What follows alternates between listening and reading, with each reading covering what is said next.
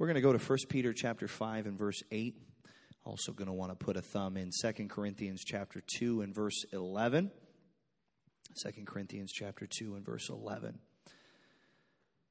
1 Peter chapter 5 and verse 8 says this: Be sober, be vigilant, because your adversary the devil, as a roaring lion, walketh about, seeking whom he may devour. 2 Corinthians chapter 2 and verse 11. Lest Satan should get an advantage of us, for we are not ignorant of his devices.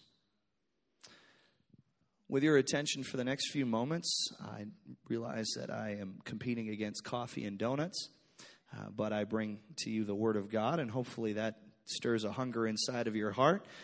I want to teach on devices of our enemy. Devices of our enemy. Can we set aside our phones, our Bibles, lift our hands into the air, and ask God to have his way in this place for the next few moments? Lord, I thank you for your goodness, your mercy.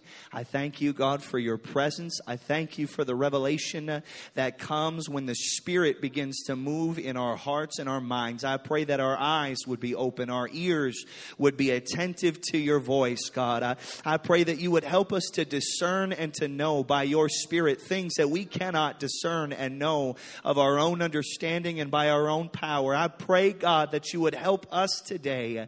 Bring this word into our heart and let it grow as good seed in Jesus' name. Amen. Devices of our enemy. Now, I'm not here this morning to give our enemy too much credit, because I firmly believe that the Spirit-filled believer has power over the enemy. Jesus told us as much in Luke chapter 10 when he said, Behold, I give you power over serpents and scorpions, over all the power of the enemy, and nothing shall by any means hurt you. But he has had a lot of time to study not just you, but all of humanity. Perhaps that makes you uncomfortable today.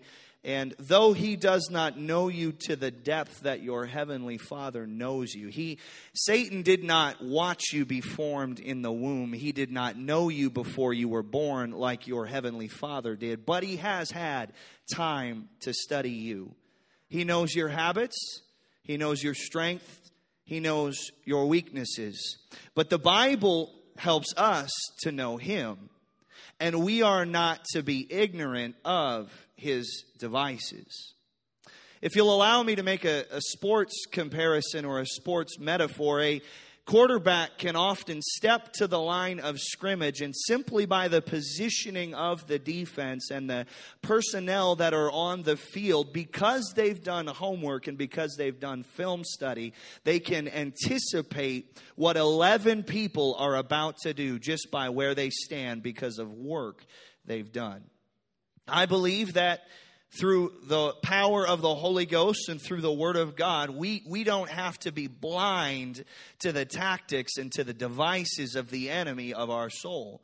But we can have a heads up. We can have discernment. We can have direction through the power of the Word and through the power of the Holy Ghost. I was reading this week as we were out in the hills through the book of Nehemiah.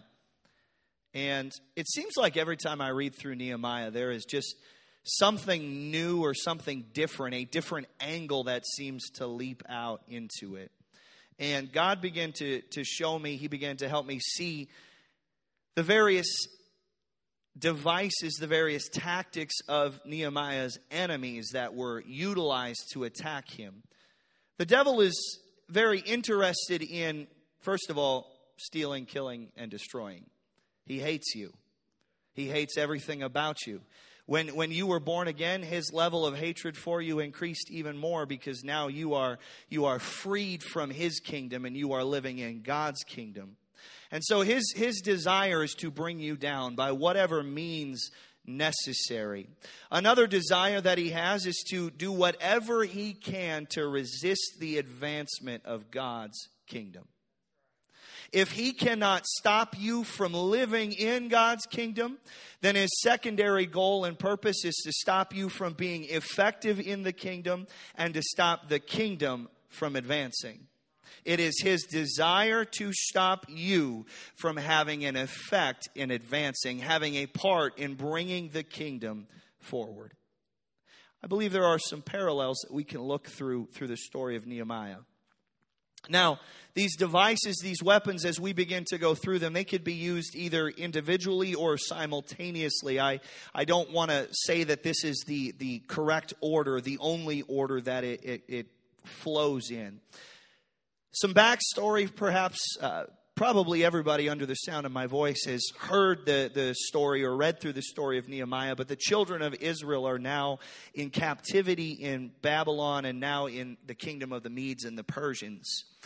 And sin has removed the protection of Jehovah off of his people. Mercy carried them for a long time. I'm thankful for the mercies of God that hold back his wrath and his judgment. But after prophet was scorned and rejected and not listened to, God eventually allows and sends the Babylonians to come and take the people out of the promised land.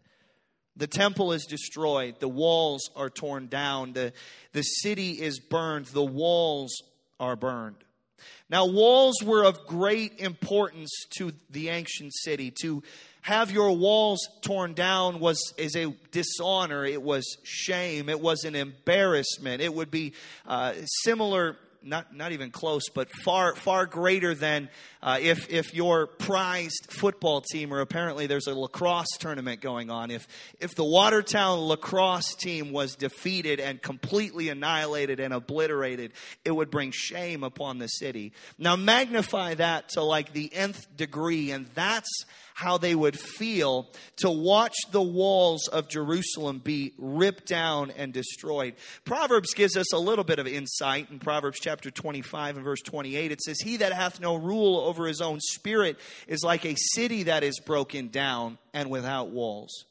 It's a shameful thing as somebody that has no rule over their spirit. Even as we move into this century, we can identify them, we can mark them, and the Bible compares them to a city without walls. Nehemiah is a largely autobiographical account as the man Nehemiah begins to share his experiences. He is a slave in the land of Persia, but as far as slavery goes, he's got a pretty solid job. He's the cupbearer to the king in Shushan, the palace. But the Bible records one day that Hanani, one of his brethren, comes to him, and Nehemiah asks him, "How is it going in Jerusalem? How's everything? What's it like in Jerusalem?" And his brother says to him, "The remnant that are left of the captivity there in the province are in great affliction and reproach. The wall of Jerusalem also is broken down, and the gates thereof are burned with fire." The entire book proves the old adage, exposure breeds a burden, because the moment that Nehemiah was exposed to the truth of where Jerusalem stood, he was exposed to the real state of Jerusalem and the people of Jerusalem. There was a burden that was birthed inside of Nehemiah. Your adversary knows this full well, and so he'll work to prevent exposure to that burden. He'll put anything in front of you that he can to keep you busy and to keep you focused on anything else. But when that came in front of Nehemiah, he could not ignore it any longer. When he heard of the state of his people, something inside of him broke. He sat down, he wept, he mourned, he fasted, and most importantly, and it's a theme throughout the entire book, he prayed. Nehemiah went to the Lord and began to pour out his heart and pour out his burden. And now he goes about his job one day, and he goes in front of the king. And evidently he's still in this time of mourning, which is dangerous. And so the king, it's against protocol for him, the cupbearer, to go before the king with a sad countenance. But he was unable to just fake it. He's unable just to pretend that everything is all right. And so the king noticed and says, what's going on? And God opens a door for Nehemiah to ask a pagan king for license, to ask a pagan king for finances and permission. And he is given permission by Ahasuerus, the king, to go back to Jerusalem and begin to build the wall. We pick up in Nehemiah chapter 2 and verse 10. And it says, when Sanballat the Horonite and Tobiah the servant, the Ammonite, heard of it, it grieved them exceedingly that there was come a man to seek the welfare of the children of Israel. The devil has done everything he can do to stop the establishment of a truth-teaching church here in Watertown. He'll do everything he can do to stop the establishment of a Jesus name baptizing church in Millbank or in Webster or in Brookings or in any city, any place that he can. And it grieves him exceedingly that somebody's eyes would be opened and somebody would begin to feel the burden of the lost around them. It grieves him when somebody feels the burden of their lost neighbors and their lost coworkers. It begins to grieve him exceedingly. It bothers him, but I don't care if it bothers him. There's a call from God that somebody has to answer. Somebody's got to stand up and begin to advance the kingdom. So Nehemiah, a little bit further down, we're going to be going through a large portion of scripture in Nehemiah. In chapter 2 and verse 18, he begins to tell the people and the princes of the people of the hand of God which was good upon him and the king's words that were spoken unto him. And they said, let us rise up and build. So they began to strengthen their hands for this good work. But when Sanballat and Tobiah the Ammonite and Geshem the Arabian heard it, they laughed us to scorn and despised us and said, what is this thing that ye do? Will you rebel against the king? And Nehemiah answers them. He says, the God of heaven is going to prosper us. We as servants will arise and build, but you don't have any portion. You don't have any right nor memorial in Jerusalem. And so the people rise up, catching the vision of the leader. They rise up and they begin to build. They're led, the Bible tells us, first by the priests. The priests rise up and begin to build first. But look at what happens in chapter 4 and verse 1. This is the first device of the enemy. It came to pass when Sanballat heard that we builded the wall, he was wroth and took great indignation and mocked the Jews. And he spake before his brethren in the army of Samaria and said, what do these feeble Jews? Will they fortify themselves? Will they sacrifice? Will they make an end in a day? Will they revive the stones out of the heaps of the rubbish which are burned? Now his sidekick Tobiah is with him. And he said, even if that they are building, if a fox goes up, it's going to tear down their wall. It's so flimsy that nothing, this lightweight fox going up on it's going to bring it back down. The first device of the enemy that was leveled against Nehemiah and the people of Israel, and I believe a common tactic leveled against anybody with a burden that has a hunger to advance the kingdom of God, is mockery. It requires little in the way of resources because the devil does not have limitless resources. Your God has limitless resources. Your God has all power and authority, but the devil is limited. He is not omnipresent. He does not have access to creative power. He can only be in one place at one time. And just by simple math through the Word of God, we know that he's got 1/3 the manpower that heaven does, even if you removed an almighty and all-powerful God from the equation. Now, the problem with mockery is that it is enough to stop many, if not most, 21st century apostolics. Because we have a deep fear of being made fun of, and we need to get over it. See, we just got to settle it in our hearts. It has been our lot since the day of Pentecost to be mocked and to be made fun of. Now, I feel it, and you feel it. And we're human, and that feeling may never go away. It's always going to be there in some form or some fashion, because human nature wants to be liked. I want to be accepted. I want people to pat me on the back. I want to feel like I fit in. That is normal. But I ask you today, who are you more concerned about pleasing? As this world goes on and on, we're going to look a whole lot more strange to this world. You should prepare your heart. You should ready yourselves to be called unjustly a bigot, a hater, a phobe of whatever you stand in opposition against. Because the greater, the wilder the world gets, and the stronger you stand on the Word of God, there's going to be a great chasm that is opened up. And the enemy, if he can just utilize minimal resources and bring you into line and silence you by mocking, then he's used very little in the way of energy, and he can just get you to be quiet. Now, Tobiah was closer to the truth than he realized. If the Jews were building in their own might and their own power, then even a fox going up on the wall would tear it down. But I'm so thankful to know that it's not by our might and it's not by our power. The Lord is building His house, and we are partnered with the King of Kings and the Lord of Lords. So when the enemy begins to mock and he begins to make fun, you just put your feet in the ground. You grab a hold of the Word of God and you just keep going forward, because the kingdom must advance. They called Jesus everything. They talked about His Father. They said He had a devil. Why would it be any different for you and I? Now, Nehemiah's response was perfect. It was prayer. He didn't fight back with words. He didn't start his own social media campaign. He just said, God, you hear what they're saying. Would you look upon it? And God took care of it.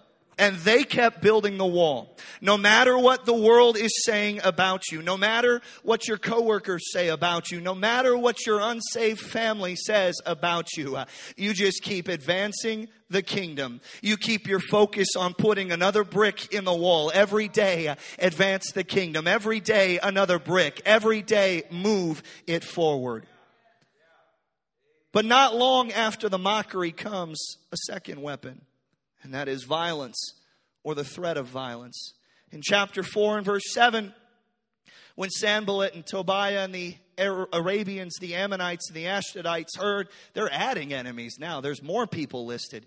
They heard that the walls of Jerusalem were made up and the breaches began to be stopped. Then they were very wroth. They went from grieved to wroth to very wroth. Because as you advance the kingdom of God, your enemy is going to grow more uncomfortable and more angry. And that means you're headed the right direction. The greater the resistance, it could be a great sign to you that you are walking the right way. Just keep going the way that you're going. They conspire, all of them, to come and to fight against Jerusalem and to hinder it. Nevertheless, we made our prayer unto our God and set a watch against them day and night because of them. Prayer was again the response. And in addition, they set a watch, one sword in one hand and a shovel in the other. Now, we are blessed to not have to war against flesh and blood. We live in a different context, in a different setting than the children of Israel of old. And so I don't have to take a sword in this hand. I don't war against flesh and blood, but you still need to have a spiritual watch set over your life. You read, and they began to guard the low places in the wall. They put armed people at the lowest places, the vulnerable places. And at night, families would stand guard over their own home. I would encourage every family, I would encourage every individual, put a guard in your vulnerable places. The enemy knows where your vulnerable places are. You should too. You should be asking God. You should be asking leadership. You should be asking your brothers, where am I vulnerable? Where am I low? What's an entry point for the enemy? And that should be a place of prayer. There should be a guard set there with a spear in hand and a trowel in the other hand. Because once you're aware of the low spot, build it up, advance the kingdom, grow it, take out that vulnerability. And families, begin to watch over your home, begin to protect your home, because if he can gain access in one part of the wall, the entire wall is worthless. Now, violence is a favored tactic of the enemy. And I wouldn't discount it simply because we live in America and seem to be currently sheltered from it. Your brothers and sisters all across this world are enduring a great affliction for the gospel. Acts chapter 2, there was mocking. Acts chapter 4, there was threatening. But by Acts chapter 5, a beating was handed out. And by Acts chapter 7, somebody was stoned for believing what we believe. Do not discount the desire of the enemy, even in this country, to hand physical violence against the church. If mocking won't do it, he would love nothing more than to begin to put his hand upon your physical body and to begin to cause violence against you. Even here in South Dakota, your apostolic forefathers faced acts of physical resistance. The first time that the gospel came to South Dakota in Del Rapids, trying to hold a tent revival, the tent cords were repeatedly cut. An angry mob got together because there was a Pentecostal church that stepped in and they smashed the organ. But there's only one response to violence against the church. There's one response to violence in the kingdom, and that is to lift our hands and to lift our voice with rejoicing. When the apostles were beaten, they went back to the church rejoicing that they were counted worthy to suffer for the name of Jesus. If the enemy wants to come after this body, he wants to begin to beat this body. It means the kingdom is advancing and it's threatening his kingdom. And so thank you, Jesus, that you are growing yours. There was a third device of the enemy, and this one was more subtle. There's no record of Sanballat or Tobiah here. In Nehemiah chapter 5 and verse 14, Nehemiah writes, "Moreover, from the time that I was appointed to be their governor in the land of Judah, from the 20th year even unto the 32nd year of Artaxerxes the king, that is 12 years, I and my brethren have not eaten the bread of the governor. But the former governors that had been before me were chargeable unto the people, and had taken of them bread and wine, beside 40 shekels of silver. Yea, even their servants bear rule over the people. But so did not I, because of the fear of the Lord." This third device of the enemy is a spirit of entitlement, particularly in leadership. Nehemiah records that those that had come before him, who were intended by the king to seek the welfare of the region of Jerusalem and to seek the furtherance of that area of Ahasuerus' kingdom, they were supposed to advance it, but all they were concerned about was self. All they were concerned about was getting what they could, taking what they could out of it, living their best life, having everything handed to them. But Nehemiah did not set that example. 1 Peter chapter 5 and verse 1 reads this: "The elders which are among you I exhort, who am also an elder and a witness of the sufferings of Christ, and a partaker of the glory that shall be revealed. Feed the flock of God which is among you, taking the oversight thereof, not by constraint, but willingly, not for filthy lucre, but of a ready mind. Neither as being lords over God's heritage, but being examples to the flock. And when the chief shepherd shall appear. Ye shall receive a crown of glory that fadeth not away. I speak it to myself. I speak it to everybody else in this church as disciples begin to follow you. You were not placed there to lord over them or to rule over them. I was not placed in the position I'm placed so that I could draw a nice salary, get a cool house and a nice car. But my calling is first and foremost to be a servant and to be a shepherd. I lead not by constraint, but willingly by an example of the mercy of God. And God has promised each and every one of us a crown on our own head. Nehemiah's predecessors wanted to put their own crown on, and they wanted the people to acknowledge their crown and tell them how nice it was. But if you hold off on that and you take on the garb of a servant, then God himself will put a crown on your head in that day. And that's the crown that I want. See, I'm not entitled to stand here. I'm not entitled to sit out there. I'm a mess and I'm a wretch without God. But the enemy would love nothing more than the people of God that have been sitting in the kingdom for a while to begin to think, man, I deserve to be here. I deserve. And when we get entitlement, then we start thinking the Sunday service is all about us. Oh, it was too hot. It was too cold. They didn't sing the song I liked. Pastor didn't shake my hand. He didn't preach about me. But God help us to keep our mind and our focus on the advancement of the kingdom. It's not about me.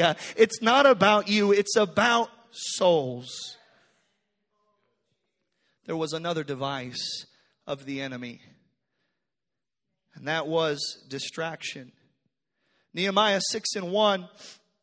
Those same adversaries again, the rest of their enemies, heard that they had builded the wall, and there was no breach left in it. Though at the time I had not set the doors on the gates, they called unto Nehemiah, and they said, let us meet together in some of the villages in the plain of Ono. But they thought to do me mischief. I think that's a great name for a place. If anybody ever asks you to go to Ono, you should know, don't go. I'm having fun with the rhyming here. This is unintentional. Don't go to Ono.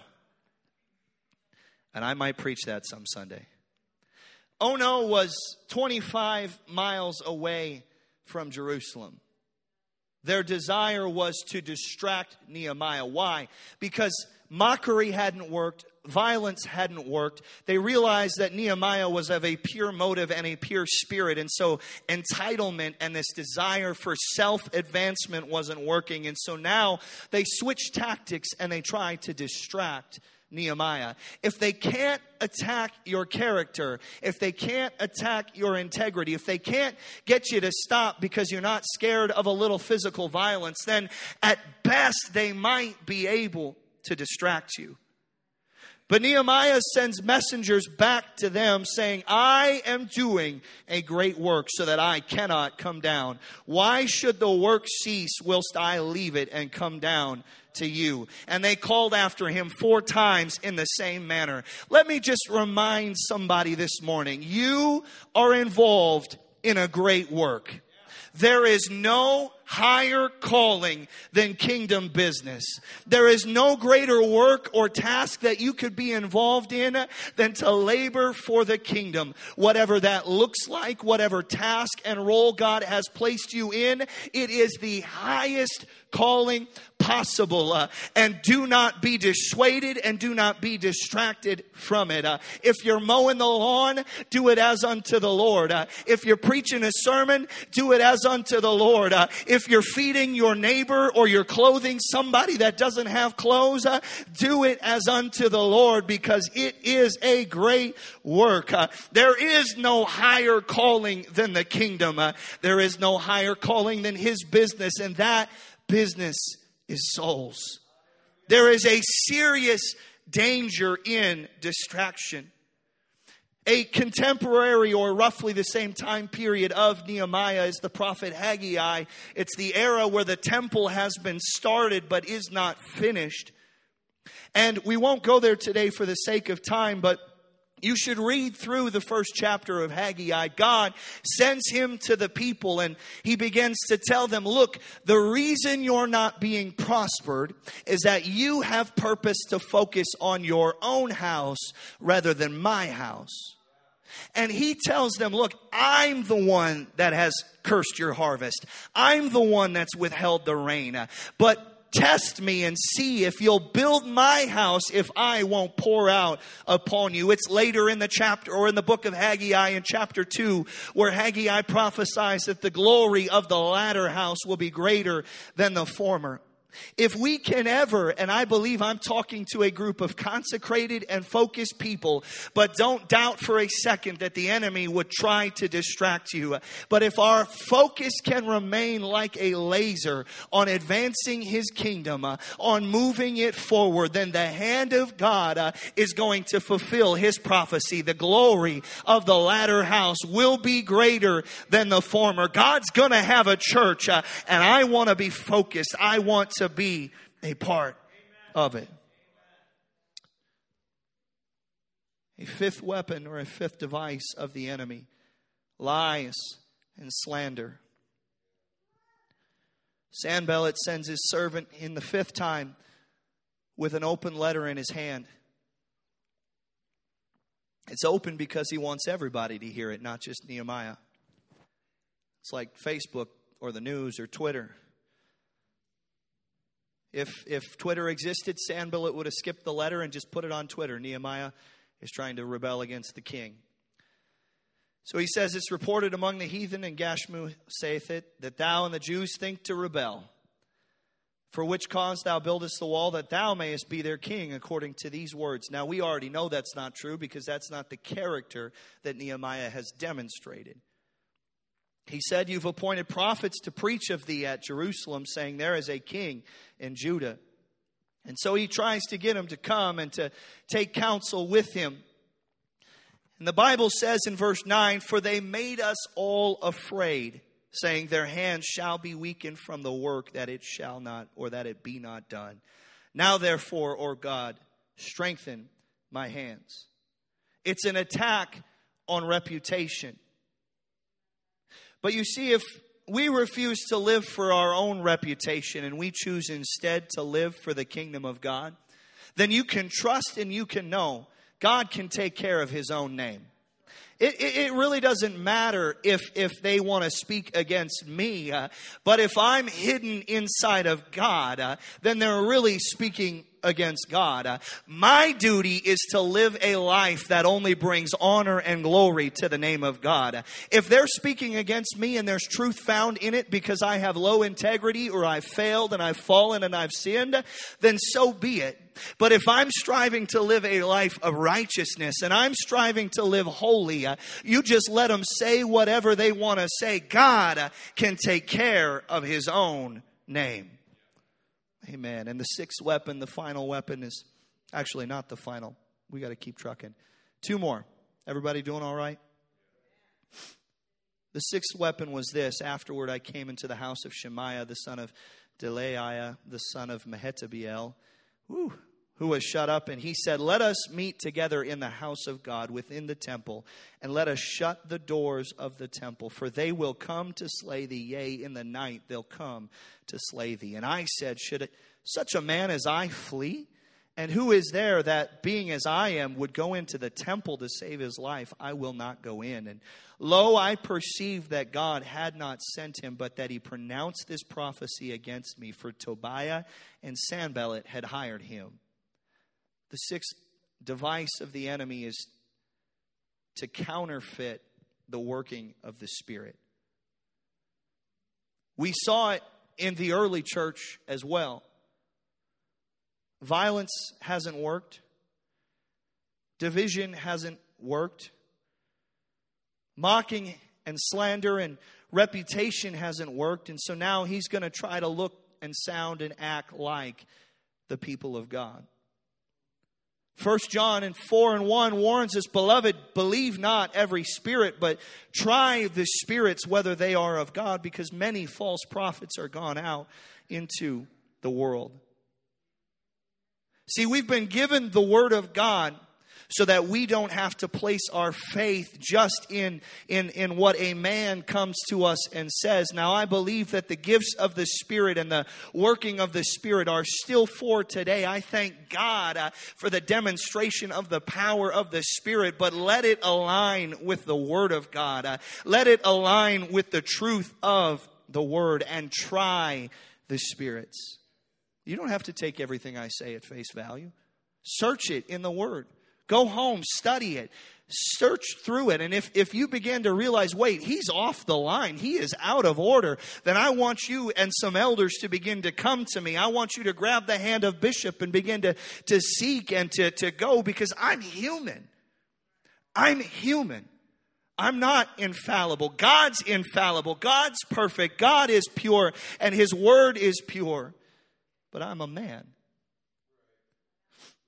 I believe in this last day, as the demonstration of the Spirit increases, the activity of the enemy will also increase. The devil is able to portray himself or to show himself as an angel of light. It will look the same. It will sound the same. But those that are walking with the Spirit will be able to discern, no, that's not right. That's not the Spirit of God. That doesn't set well with my Holy Ghost. That doesn't align with the Word. It's important that people seeking to build His kingdom are attuned with His Spirit. And in spite of all this opposition, in spite of everything that the enemy threw at it, it's just a little verse in Nehemiah. It's thrown in there, and it says the wall was finished. See, no matter what the enemy throws, if a people will remain focused, the kingdom will advance. The kingdom will go forward. The enemy does not have the power to stop a Holy Ghost-filled people that are moving with the King of Kings and the Lord of Lords. But they had one final device. Nehemiah chapter 6 and verse 15 says, so the wall was finished in the 25th day of the month of Elul in 52 days. What a miracle. 52 days to build the entire walls of Jerusalem.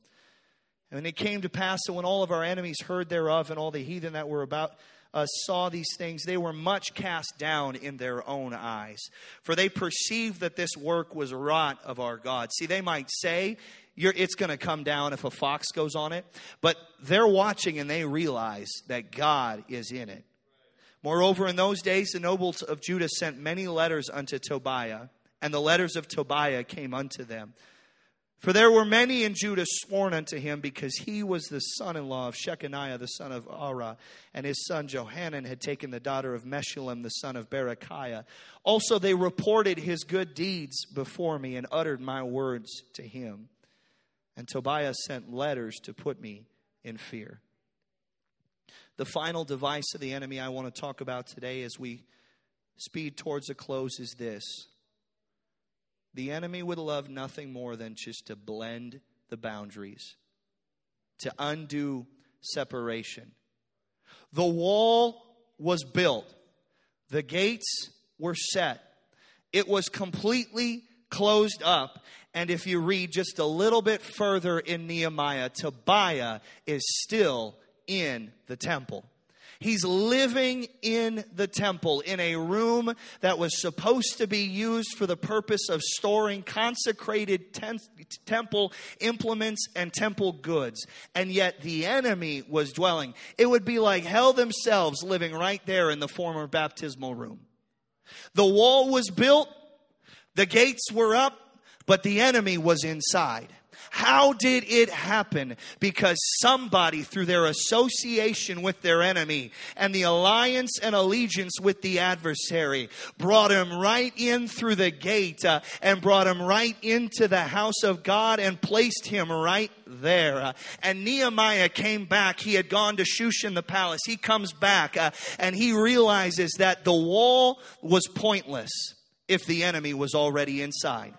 That's the value of a wall. That's the value of separation. That's the value of beginning to remove some things from your life. What good would it do us to preach and to teach what we preach, but be in allegiance to false doctrine? What good would it do us to scream and spit about holiness, but be in allegiance to sin? What good would it do us to stand firm on the Word of God when we'll allow the enemy to come right through the gate and take up legend or to live right in the temple? No, the most devious tactic of the enemy, the one that finally succeeded in getting inside the city, was the simple blending of the lines.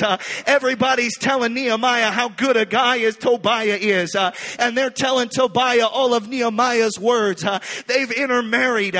They've mixed together. There's no more distinguishment or separation of the people of Israel, and the enemy was in the temple.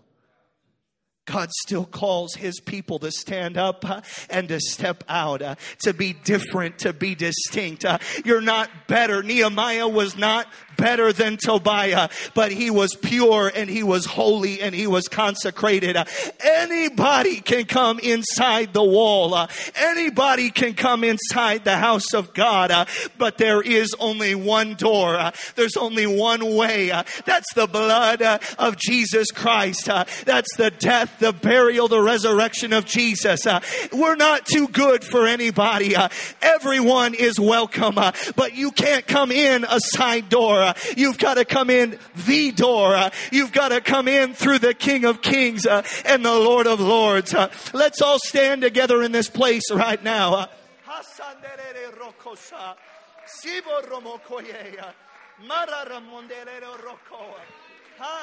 The tactic of the enemy that finally succeeded was to tear down barriers and walls. Not physical walls, but walls of belief, walls of tolerance, walls of acceptance. But I believe I'm looking at a group of people today. You realize that in your heart. I'm not better than anybody. I don't hate anybody. In fact, I love them so much. I'm praying for them and I'm reaching for them. But there's a wall of separation in the Word that I've hid in my heart. And I want everybody to come through the gate.